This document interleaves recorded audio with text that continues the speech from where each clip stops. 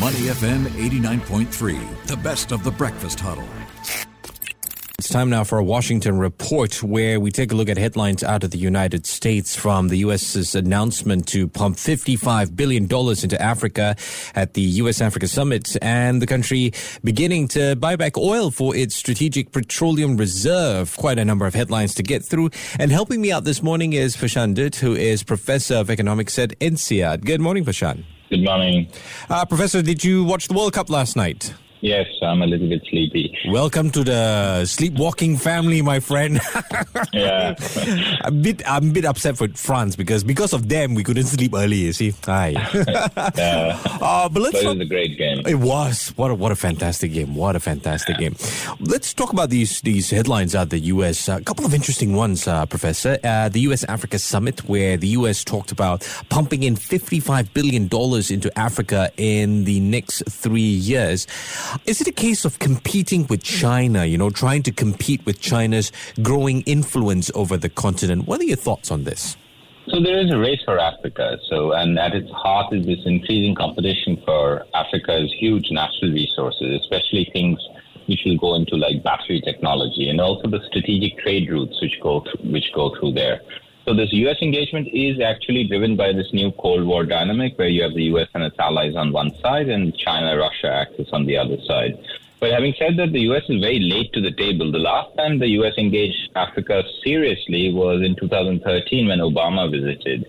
It's almost been a decade, and Trump actually disparaged African countries, calling them a term that I cannot even repeat on air. But I think this is just the very first step. So the Americans can do something by taking a page out of the Chinese playbook. So the Chinese basically do a lot of trade there. They are the continent's largest bilateral creditor. They've invested in telecom, roads, rail, and bridges. So the U.S. also has to think in terms of trade and growth and not just humanitarian assistance, that Africa is a place of opportunity and not just a problem to be solved. And they also have to shift a little bit away from that this is just about the U.S., China, and this zero-sum kind of outlook. Exactly. I totally agree. It's more than a competition, but also increasing your potential for your own country by working together. What were some of the other highlights of the summit for you? So the summit was still quite vague. A bunch of African leaders actually competed for, photo opportunities with Biden, and this led to some tensions with some countries like Ethiopia, which have had, which have had civil wars or external wars going on. Now, if you go back again, Obama's visit, he actually brought a message of tough love, saying that Americans will help Africa, but the Africans also have to take responsibility for their problems. So these days, American officials, what they did was they were stressing partnership, they were stressing shared interests, shared values. But there is one issue with this, is that when the Chinese or the Russians or the Turkish go to Africa, they offer something concrete. So Chinese infrastructure, Turkish drones, Russian weapons, whereas the Americans talk very abstractly, respect shared values. So I think what the African leaders really want is they want intellectual property waivers, they want debt relief, they want market access, they want loss and damage from climate change. So, and a last classic example, mistake that many of these leaders, and including the Biden administration, are making is they treat Africa as a homogeneous whole, right? It clearly is not, and so the U.S. has to think about Africa on a country-by-country basis, about its economic ties and security ties. Professor, the Fed last week raised interest rates half percentage point, its highest level in 15 years. And looking at how markets have had 2 consecutive weeks of declines, hopes of a Christmas rally or a Santa rally is pretty much fizzled out. Economists don't seem confident of a soft landing, especially with the words, they're not quite done yet. You're going to see more rate hikes through 2023. What are your thoughts on the potential of a soft landing? So I think the latest inflation numbers were actually not bad. So it made me cautiously optimistic that the Fed has this under control. Okay. So goods inflation turned negative while service inflation sort of moderated. And housing, especially if you look at the latest data, if you look at rents, which is a big component of the CPI, the Consumer Price Index, that's actually started to come down. So, but despite this, the inflation rate remains higher than the Fed's target of 2%. So what does that mean? It means that the Fed will not raise interest rates aggressively, but they will raise it either in smaller steps, like 25 to 50 basis points, or they will hold it high for much longer. Okay, so we have to actually reconcile ourselves to a world where interest rates are likely to stay high.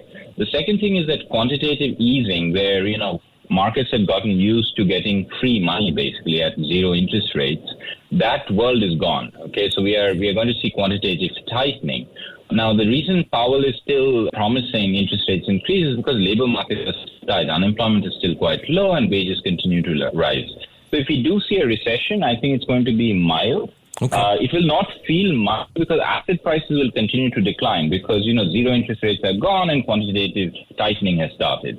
But keep in mind that the Wall Street is not the economy, right? We have to think about the real economy and not just the asset prices. But I think we are sort of, things are looking much better than they were, let's say, 3 months ago, where the Fed seemed to have actually lost control of inflation and especially inflationary expectations. The U.S. Energy Department has said that they will begin buying back oil for the Strategic Petroleum Reserve. Professor, is this proof that the Biden administration intends to keep its word to refill when prices fall below $70 per barrel on a consistent basis? So just to put things in a little bit of perspective, The U.S. released about 180 million barrels of oil in 2022 from its reserves, when oil prices spiked close to $100 a barrel. Now, its target for that reserve is about 600 million barrels of oil reserves. Today, it's at around 380. Now, they did this, of course, in response to the Ukraine war and, Saudi Arabia and UAE and Russia cutting production.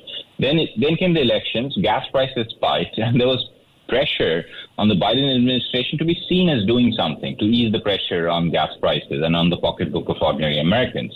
Now, this is mainly posturing because just to give you a perspective, the world produces 80 million barrels of oil per day, right? And the U.S. actually released 180 million barrels this year, right? So today, so the oil prices were high, so they released some mainly, I think, as posturing.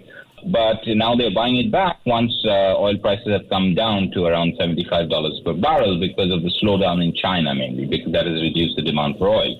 So economically, actually, this is a good idea. What did the Americans do? They sold when oil prices were high and they're buying it when they're low. And if they continue to replenish the reserve, they would have made a tidy profit of about $4 billion. Okay. The big thing that they're trying to accomplish is they're trying to put a floor on the oil price at around 70, 75, because they're hoping this will encourage investments in shale oil. So, and that shale oil boom, which had ended during COVID, they are hoping that investors will start investing more in shale oil, and that, again, it will reduce dependence on Saudi oil, UAE, and OPEC in general. Professor, help me. Am I looking too much into the bigger picture if I'm curious about how this has a correlation with the fact that you've got a bit of an oil crisis in the European region? I mean, does it affect, I don't know, how fast they can take to refill their emergency oil?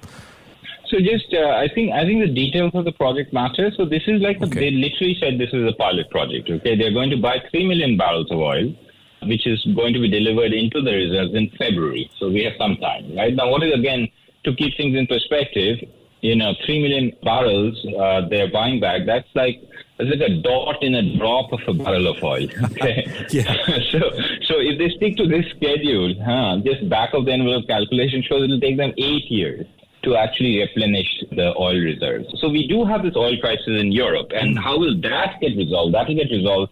There are lots of uncertainty there, but basically, can the U.S. and Europeans negotiate over a price ceiling for Russian oil and gas? Yeah. Okay.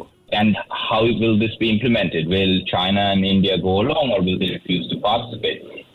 What is OPEC going to do? So these are far bigger drivers in the oil prices rather than the U.S.